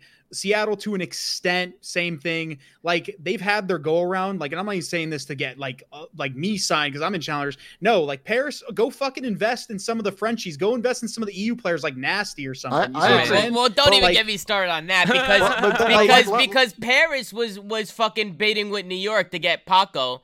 And I'm sitting here like, how the fuck, when we got Paco, I'm sitting there like, how the fuck did we get Paco? Paris should have put every dime they had to get that kid. He's literally the French phenom. It's the perfect fit. That's the point I'm trying to make. You can't even make that excuse. Oh, it's going to take time. Bro, these teams, these lower seeded teams, these lower tier teams and franchises, no offense, have had time, and they have continued to see failure building scenarios that are very, very similar. Granted, yes, I know Paris invested in what, like Kismet or whatever, like on their team, and he was one of the amateurs, like Luka. kind of new, like Luka and stuff like that. And then what was I going to say? Who else? No, I was going to say. But they had some potential at the beginning of the year, and then they kind of fell off, and then they changed. Yeah. I want to bring up a specific example, right? Look at how teams filled their sub lineup last year. Oh, last year was most teams pathetic. Picked up ARs. You want to know what happened? Oh shit! All of a sudden, we need to get an SMG player in this 5v5. Wait, but we don't nothing, have one on our roster. Nothing is wrong with picking up ARs because one, and sorry to use but it panned out for Toronto. It was more so like, look at your team's composition and see what you're going to potentially need. Like one good example was the Optic team, Optic LA. They had Slasher on there. They had Dashy on there. Like they had like two Chino. No, Chino was a sub. They had Slasher. You guys, they had Slasher too. They had Slasher, Dashy, and Cap, and then they signed Goonjar and Sheen as subs. And I'm glad they got opportunities. What the fuck, bro? If your team falls apart, your only option are ARs. And looking at the lineup, you have Dashy and Slasher. Look at the time, right? Going in from BO4, you're not going to think those guys are going to struggle. Why the fuk are you signing assault rifle players? Tom can attest the other three would struggle. Tom and I can attest to this. We had a conversation during the offseason of Modern Warfare. We're sitting in this team speak, and Tom and I were like, bro, honestly, right now, this was like during an offseason, there are not a lot of world-class SMG players. Like, there is a shortage of SMG players. You would say, like, these are players right now that I think could win. And that's why it was so bizarre to me, like, how that offseason played out, where teams weren't trying to then, like, with the sub spot, like, pick up a SMG player that has potential on the off chance that they were good and they could slot into the lineup. Instead, they went with veteran players that had experience that were slow AR players, and then the meta didn't suit that, and they had no flexibility to make moves. But Ben, going from CDL to CW or CWL to CDL, I will say it was a lot more difficult because the challenger scene had a lot less eyes on it, and it was less developed than it started to get in MW. So realistically, your sample sizes for investing in amateur sub players that lacked, right, was from the what is it called, the Heretics team, the Midnight team with Royalty, Zap, and stuff like that. You didn't really have too many, but after the MW season, you can't forget about COVID. I think that's because at the end of the day, listen, dude. At the end of the day, COVID, not Toby. Oh, COVID. Sorry, I thought you said Toby, but yeah, Toby as well. Listen, at the end of the day, nothing was stopping one of these franchises in when they got their charter and they were starting to work with the league, their branding and all that stuff, that they could have sat there and hired someone to go and scout the last couple of open events of the year to figure out who's out there in depth options. That was still a potential thing that they could have done. I disagree with the point that it's wasn't developed. It was a lot less. They had the opportunity to do that. I have a statement and a question. So go for it. I don't want to go on this tangent. It's a different conversation. Yeah. I've said it many times. We need more spots. You'd see a lot more faces if we had 16 more players in the league. I agree with you. That goes without saying. It's a lot harder when you have a 12-team, 48 players starting league. I actually 100% disagree with that take. Yeah, Ben hates that take. I always, guys, you're gonna answer that first. I understand where you're coming with this. 2-0 already. But dude, I feel like I'm getting really a competition on the show, but it's all good. My thing is that at the end of the day, 16-12 doesn't matter. At the end of the day, the people making roster decisions and the captains of these teams have to do a better job of reading the market and figuring out what is the goal we're trying to reach with our team this season. Is it to win a championship? Well, are we, with the roster repicking, setting ourselves up to win a chip? And I feel like too often teams are going for comfort options with the players they choose over actually trying to achieve the goal they should be achieving. Yeah, I don't think 12 or 16 teams is going to Let me ask my question. Go ahead. Because so I heard that LAG has an overall org, right? So Call of Duty, Overwatch, the way they like to run their teams is they like to give them time, right? Grow as a team, work on things, which I respect in a sense. So what do you guys think? How much time would you give teams, right? Because I do kind of respect giving teams at least a little bit of time to develop. I think it's situational. I thought you were talking to Ben. Zen, I think the problem with that answer is there's no general answer because it's extremely situational, the talent you have on the team. Now, look, like in my eyes, if I were running an ideal org, right, I look at the academy team as not a 1-year window. I am signing players that I want to develop over multiple years. Yeah. And that right sides it in how I potentially rotate people in from the academy team to the pro team. For example, I learned a lesson when I was on FaZe. Tommy can attest to this. I am a big fan of how I like how Eric Anderson runs his teams because Eric is thinking 2 or 3 moves ahead on all roster moves he makes. He is thinking about what happens a year or 2 down the line. How am I developing players? How am I making them reach their potential? And what else is going on in the market? I think that you don't want to be stuck in this short-term thinking because you're never going to be able to get out of the hole. Ben, I agree and disagree. I mean, I don't think it should be years to develop a player. No, I think years. We just talked about it with Asim. I think a fair amount of time. Asim came in and was doing his fucking. But it took Asim like 18 months to overcome his decision-making weakness.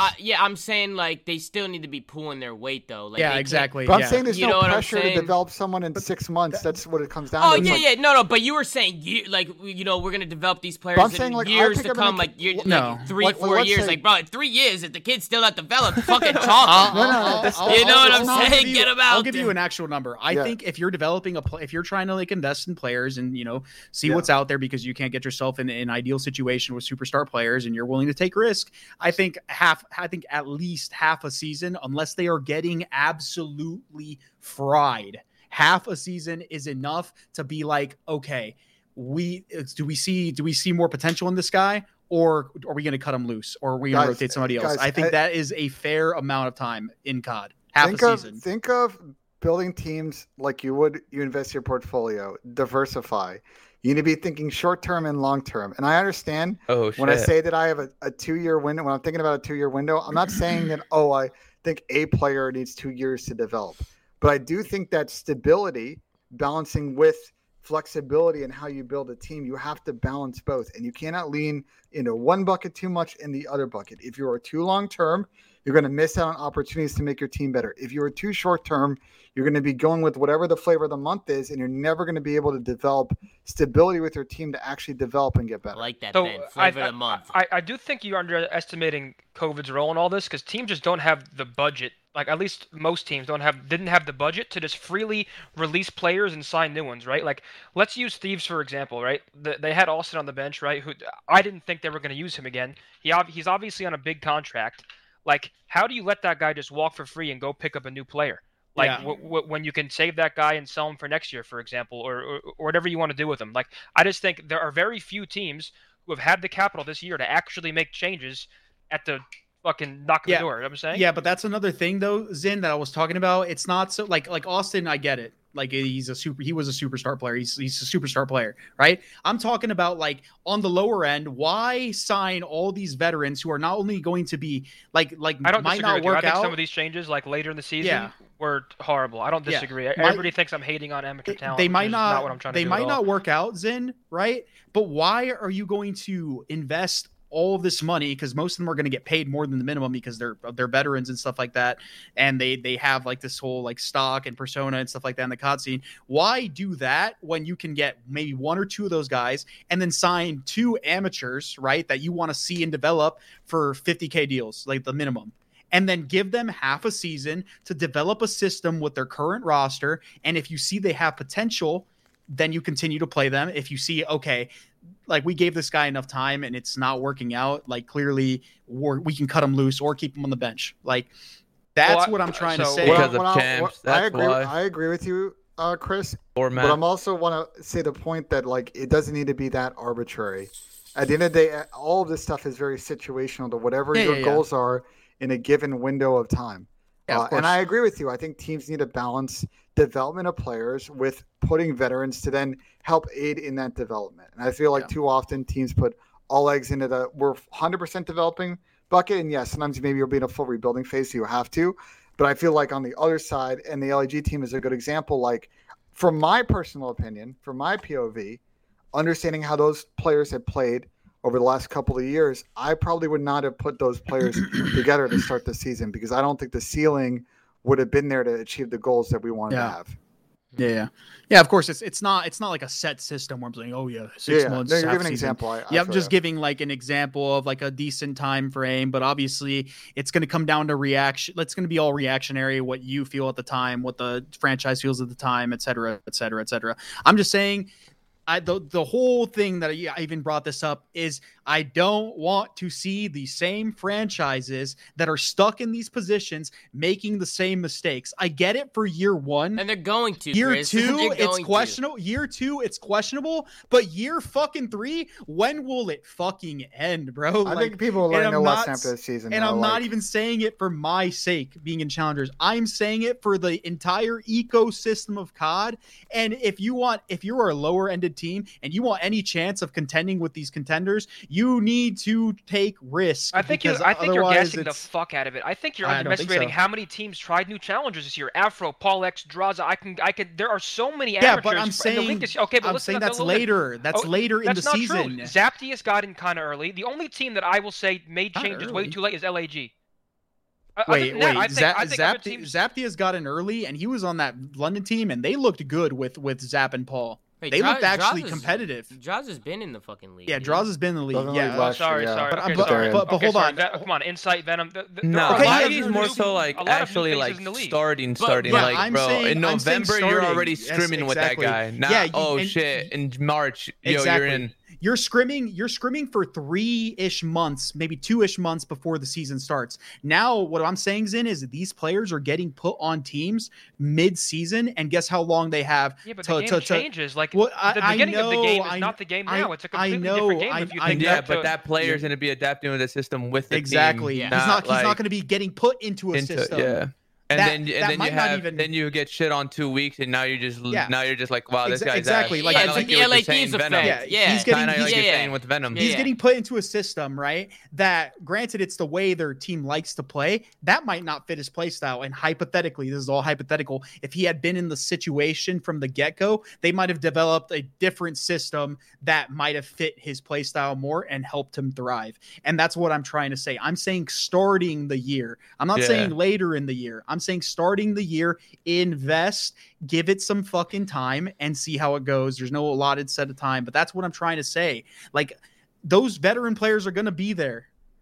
General, can we go over the Dallas match? You want to go over the fucking Dallas match? I'm sorry. Listen, last question. So, Chris, you think... Come on. You think you should have veterans, like, start on the bench, for example? No. No, I'm saying 2 pros, 2 AMs already. I'm saying, like, at least I agree. 2 pros, 2 AMs. If you're on the bottom end of teams, that isn't going to get superstars. Fair. Listen, I don't disagree. Everybody thinks I'm disagreeing with that. I'm not against amateur talent. I'm just saying you guys are gassing a lot of these points. I think there needs to be a good mix of veteran like leadership and talent as well as like new guys, right? Like look at Hydra in New York. That's what I'm saying. 2 and 2 is a good balance because those 2 players can work together to develop their teammates. 1 and 3 is pushing it because there isn't a lot of players like, and I'm not going to gas myself, but like myself, like Clayster, like Crimsix, that can handle that load. It's a lot to do. Right. And granted, you have coaching staff and stuff like that, but we've already gotten into the argument with the coaches and stuff like that. I mean, Dallas did it kind of last year. Exactly. Yeah. And granted, like, we don't know, but that is a risk, man. That is what I'm trying to tell you. They were not in an ideal scenario. So they picked up these 2 players that were unknowns. And granted, we know they were discussing Hold on. Don't say that. Okay, I hate when people try to give credit. That was all Kyler. Okay. Well, either way, that's all it took was one person to step up and say something, right? That had some decent amount of power within the organization.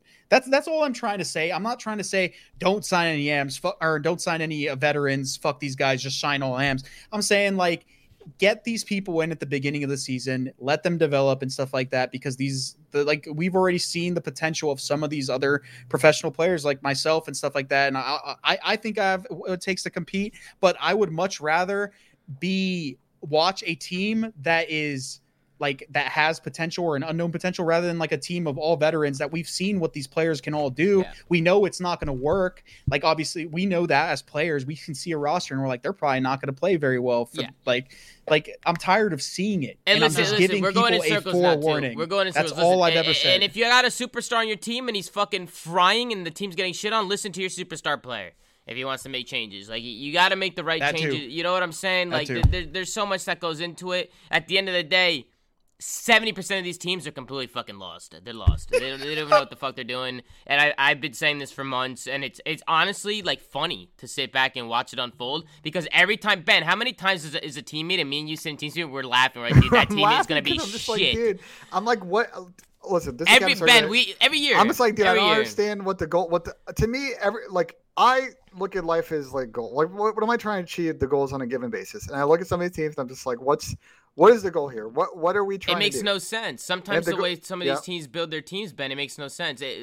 We always sit here and we're like, dude, how? Like, how did they get to that conclusion? Why did they change this guy? Why did they drop this guy? It just makes no sense. Like, a lot of the moves that some of these teams make sometimes you're gonna be boxed in, but I think we should move on, Tom. Yeah, let's listen to this fucking maniac's interview. Let's listen to this fucking asshole. Comedy. Fucking Ian Porter, aka Crim6, had an interview. We're going to tune in, and we're going to give our initial thoughts, and then we're going to go into our predictions tomorrow and answer some questions and call it a day. We've been fucking going on for a minute now, so let's go. So far in Stage 5. Epic win from you guys. How happy are you right now with how your team are playing? Well, I wouldn't really say it was an epic win, but yeah, the team's playing solid. You know, we got a couple more weeks under our belt. So we're improving. We're expanding the map pool. Today, I think we played a bunch of maps that besides the Garrison, we didn't really want to play Garrison Hardpoint. But, yeah, that's the goal right now, just to get good on as many maps as possible. But, yeah, I think that was a pretty clean victory. So It was clean. It was an epic win in my books. 3-0 smoke show. That's pretty epic to me. I tell you what, you did take FaZe, though, in Major 4 right to the edge. And Vivid was frying. What's the process been like to really getting him up to speed with the team and getting him to a point where you're happy as a team and you've gelled as a whole? Well, Vivid, Reese, he's been improving pretty much, like, exponentially. You know, haven't really worked with them much, but I think he's just seeing a lot of the plays that we're doing, and then he's like implementing them into his gameplay. I think, you know, I'm actually extremely surprised by where he's at right now, because where he seemed to be at on LAG was, you know, he was a good player, but he wasn't a great player. And right now, like, I'm seeing plays that he's making, and he's a great player right now. And I think he's not even touched like half of his potential. That's amazing, man. Well, I'll tell you what, I hope to see that potential come to light very, very soon, especially with champs coming around the corner. Speaking of talent, though, you yourself, you know, you are absolutely frying. We've seen the best COD this season so far in Major 4 from you. What has that kind of come down to for you personally? Here we go. Well, honestly, just the fact that my house was built in 1928. Last year I was playing with packet loss. You know, the internet around my neighborhood's complete dog shit. Word to Bobby Poff. And yeah, my room actually, I spent a shit ton of money getting it rewired, because the electrician said that he hasn't seen this type of electric wiring since the Korean War. And I immediately thought, like, how old is this man before me right now? Because he looks 30, you know? So a little bit weird stuff going on there. But Stage 4 was on LAN. So I don't know how I played good. You know, that doesn't really make sense. Clown, bro. I love you, brother. Like an online. So funny, man. This right? guy's a fucking idiot. Yeah, it's hilarious. I love it. He's a clown, bro. I don't know what happened. I just blacked out. I guess. So, anyways, yeah, my internet sucks, and I can't wait for LAN again. You and me both, Crim. I can't. Oh shit, that was. I thought that was Zinni. Fuck, that's my bad. I thought that was fucking Zinni interview, like fucking Porter. But yo, Porter's a fucking clown, dude. That guy is comedy. Listen, everybody kept telling us to watch the interview. Listen, Porter's he's a fucking maniac, guys. It's nothing new. Bro, honestly, he says the same shit to me on FaceTime all the time. He's like, dude, my fucking house is built in 1920. I'm like, dude, then fucking move then. You know what I'm saying? Like, fuck, you got money. Yeah. Krim doesn't talk like that for show. Like, I'm no, that's how he talks. One of those people that talks to him all the time. That's legitimately him. No, like, that's actually how he talks. The way he says things is actually comedic, bro. I don't know. He's fucking nuts. He's nuts. But let's get into some predictions for tomorrow, Ben.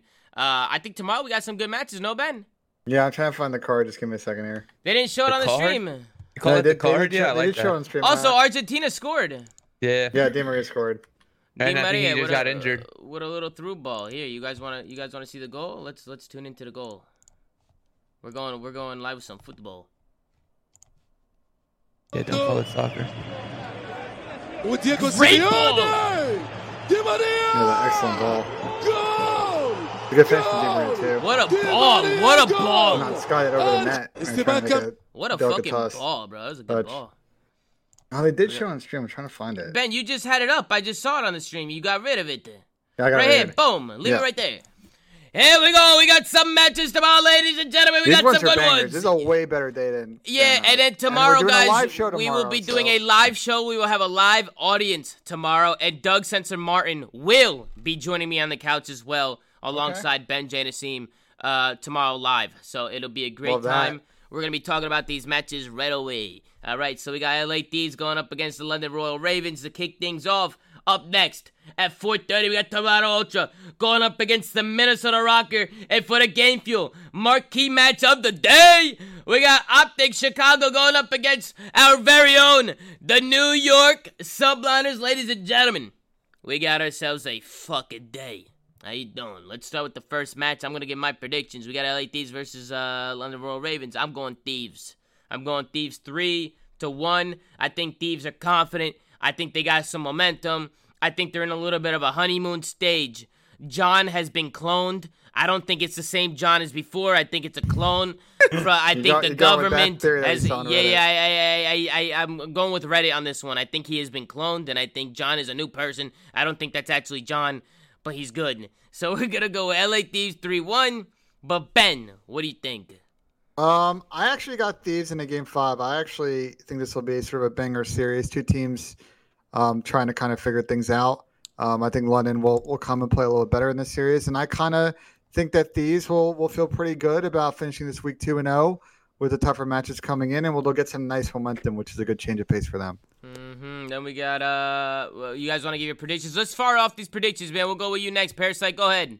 Thieves 3-0. If you ask me about any of the teams that are at the bottom that have no point making or no chance of making champs, I'm just gonna give you the other team 3-0. Just no point. And then Dan, what do you think? Yeah, 3-0 as well. Thieves. All right, fantastic. I got 3-1 Toronto Ultra. I think Toronto's gonna come out and do what they do. I just think they're a top 3 team, and I think kind of what Ben said early on in the show, their work ethic, just the way they go about themselves. I think they're a fantastic team. And I don't know if Minnesota has what it takes yet to take them down. I think Minnesota's a great roster. I think this can be a really good series. I think Minnesota can take this one and it could go down to the wire. But I'm definitely going with a Toronto Ultra here, and I'm gonna go 3-1, possibly 3-2. I'm saying 3-1, but I actually think this is more likely to be a 3-0. I just think Toronto's just in a class above Minnesota, who are starting to get better. But I don't want to disrespect the Toronto boys who have been kind of smooth sailing here for now like 2 months straight. I think they're going to make quick work of this Minnesota team tomorrow. What do you think, Chris? Yeah, I'd probably say like 3-0, 3-1. I mean, I think Minnesota is not a bad team, but Ultra's just been way too good. Dan, what do you think? I got Ultra. I think, what was it, last stage, they kind of experimented with that first game. I don't see them doing that this time. They obviously want the second seed, so I think they're going to come out and take care of business. I'll give it a 3-1, though. Okay, cool. And then we got the last one. We got the New York Subliners going up against Optic Chicago. Listen, I'm going to say it right now. I mean, I think NY are struggling right now. They're struggling. I feel like they're making mistakes they don't usually make. It looks like they might have a little bit of a confidence issue. I feel like they're a little unconfident right now. So obviously, I've talked to Asim about these things. I'll probably talk to him before the match and let him know. But hopefully they're figuring it out because they need to hit form. Because I also think Optic Chicago, they're going really hard. They're not streaming scrims. They've been going back to the drawing board, really focusing on their mistakes. You saw the Scump tweet not too long ago about like how hard they've actually been working. I think both these teams have been making a lot of little mistakes, and I think it's costing them. I think both these teams have what it takes to be at the top, but they need to clean it up, both of them. Obviously, I'm going to go with New York tomorrow because those are my fucking guys. I back them every day of the week. I'm biased, right? But New York needs to step it up, or Optic Chicago is going to take advantage of them and take them out. But Ben, I'm curious to see what your opinion is. I think Optics. I think it's the opposite of the Minnesota-Toronto series. I'm going to say Optic 3-1 just based on New York's form, but I think it could go the other way. Is New York forcing this to a Game 5? I agree. Right now, the teamwork from New York just doesn't seem to be at the level that we saw prior to the major. I think they got to figure it out. I think this Optic team is primed to sort of take that next step as a team. This would be a big momentum match for them if they can come out and beat a team that they have struggled to put away all year. I think Optic is like 1-2 against New York this year. And it's a huge also match for seeding general, especially if New York loses this and suddenly they're kind of out of that top 2 conversation. It's more about making sure they don't get the 4th spot. So I got Optic 3-1, but I really want a banger series here. I want a Game 5 round 11. I would love that. That would fucking be dope for the IRL flank, huh? Have a good fucking banger to end it. But Chris, we'll get yours, and then Dan, and then we'll answer a question or two, and we'll call it. Yeah, I'm going to say Optic 3-2. I like what I've seen out of Optic ever since their little run in the major, and obviously taking care of business versus, I think, would they play Paris, was it? Mm-hmm. Yeah, anyways, so just like what I've seen out of them, New York's been kind of sloppy, so I'm going to give it to Optic. Yeah. Dan? Yeah, I was kind of like on the Ben thing, but I'm leaning more towards New York. I think this is a must-win for them if they want a shot at that second seed. They don't want to fall too behind. And I'm looking at it too. If they lose this, they kind of give Chicago a chance to get the 4th seed as well. They can close the gap. And I thought Chicago would end the 5th seed, but with Subliners losing LA Thieves and potentially can lose this, I think it gives Chicago a chance at that 4th seed.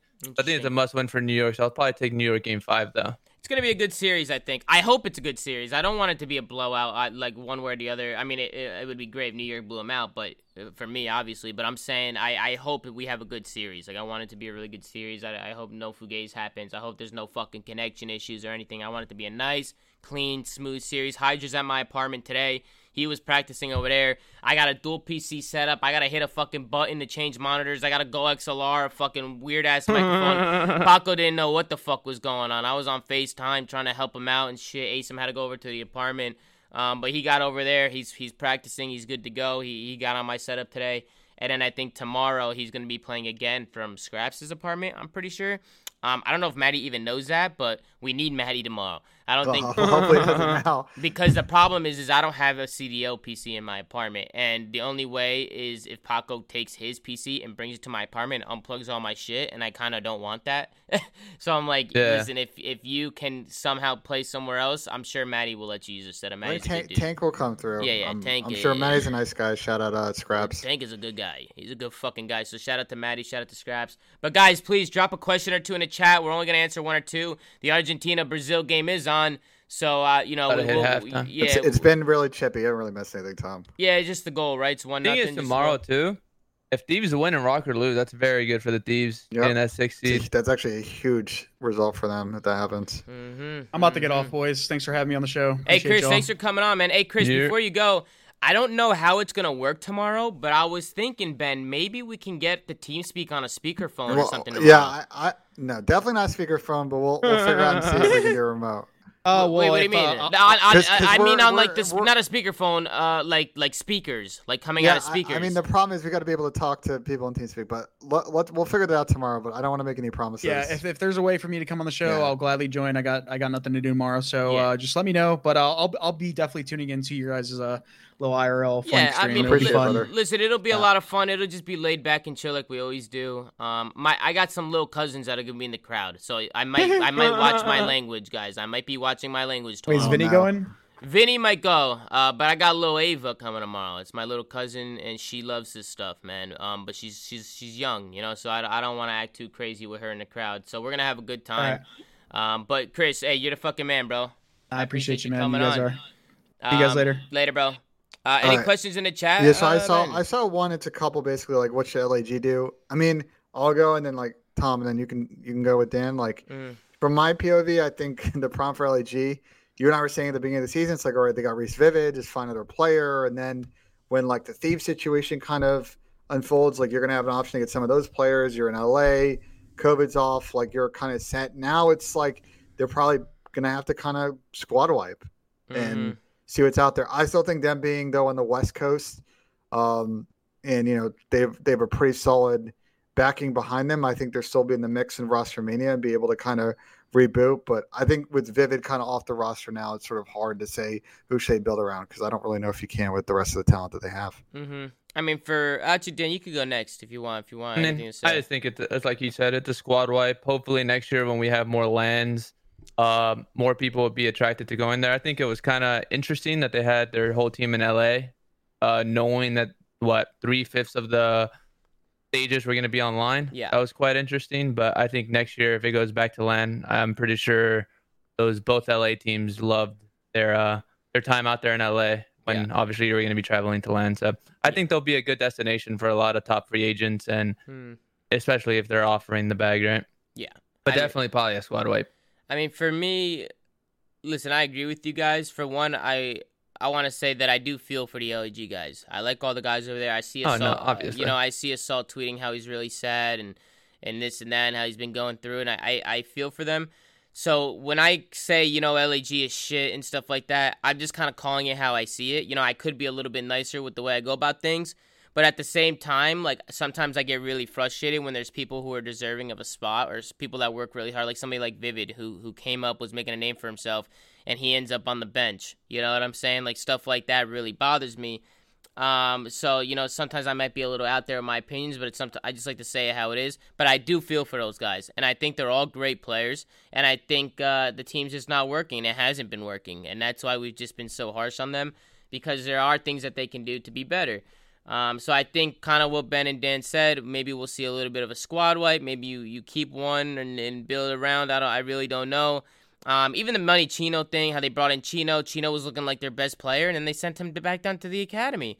It just doesn't make any sense to me. Why would you send back Chino when he was playing well? And if it was like a role change or something, well, then keep Chino because he was playing the best. I agree. It's just like little things. I think that just left bad taste in everyone's mouth. Yeah, it left a bad taste. Everyone wanted a change to happen, but then when it was Chino, it kind of just caught you off. Yeah, it just catches you off guard, and it just, I don't know, man. It makes no sense, but I wish them the best of luck, and I do really like all those guys over there. It's nothing personal. When we do have opinions, it's on the game. It's on nothing. It has nothing to do with them as people or human beings, or no shots personally. We're talking strictly Call of Duty and how we feel about the team. But we'll go on to the next question. This will be the last one. Somebody said, do you think there's anything other teams can do to try to keep up with Optic's popularity? It's a great question, honestly. Listen, man, I feel like Optic is just like, they just have it. Like, they were like the first ones to do it. It started with Nate Shot and Scump and Hector over there. And I just feel like they've done a great job building a fan base over the years. Like I have an answer, Tom. Yeah, go ahead. It's to think totally differently from Optic. Because this model is built around those spots, Optic is, for all intents and purposes, and FaZe the same way, international organization. They have fans all over the world. But if you are someone like the Minnesota Rocker, once COVID is not a thing, you can go and activate your local market and start to turn people that aren't currently COD watchers into hardcore Minnesota fans.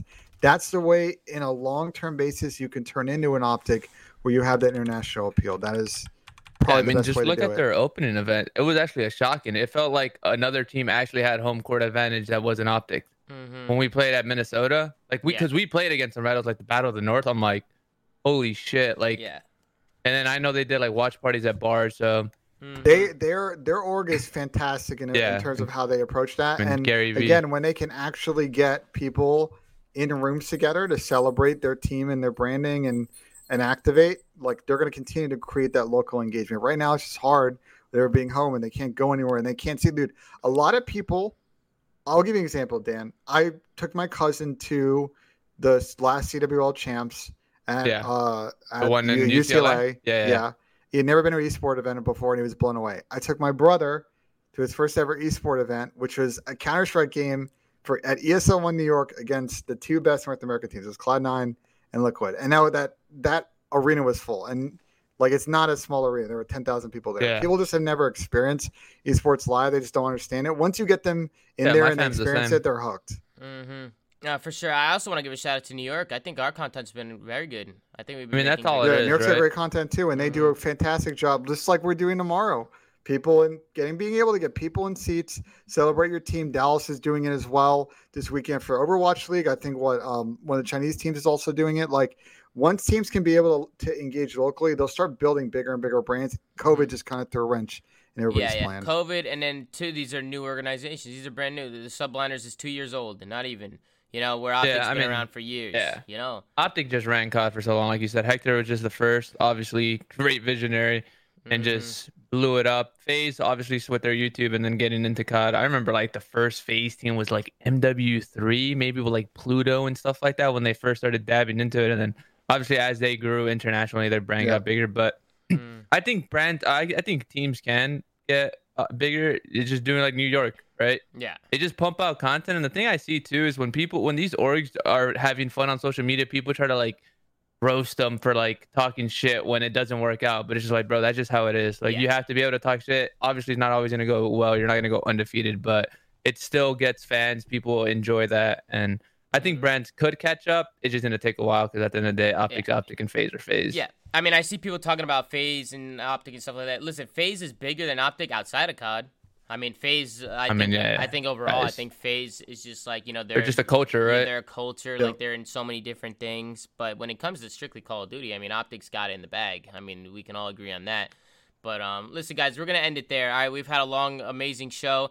The show took a left turn, but it took a good left turn. I thought it was a great conversation. It was a good combo. I think that's I feel like you're going to have a lot of those with these useless matches. Yeah, I mean, honestly, I like stuff like that. Like, I like that we could talk about this stuff because people want to hear us talk about it. But it ended up being a good show. But tomorrow, guys, we do have the IRL flank. We do have a live audience. I'm not sure how it's going to go, guys. I'm really not sure. I'm hoping that it all plays out. But regardless, I want to thank the New York Subliners for making it happen and giving us the opportunity to do it.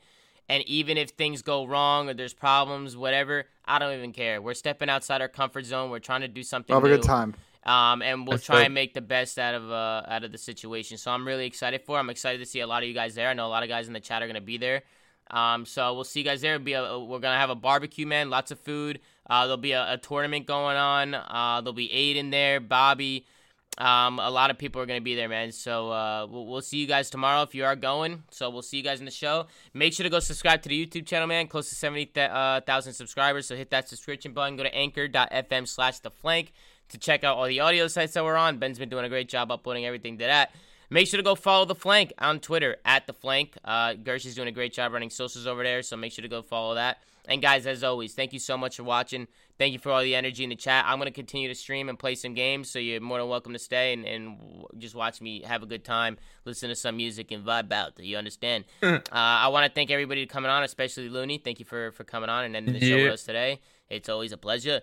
Shout out to Parasite. Shout out to Methodz. I think you guys were a little hard on Methodz today. I think he lost full. The chat was going in on him a little bit. But, guys, you got to understand, everybody's got their own opinions, and we're talking about COD, So, let's try and keep it, don't go too hard on the guy. He's always coming on this show with a lot of positive energy. So let's show some love to Zin, show some love to Parasite, and everybody else who came on. Who else came on?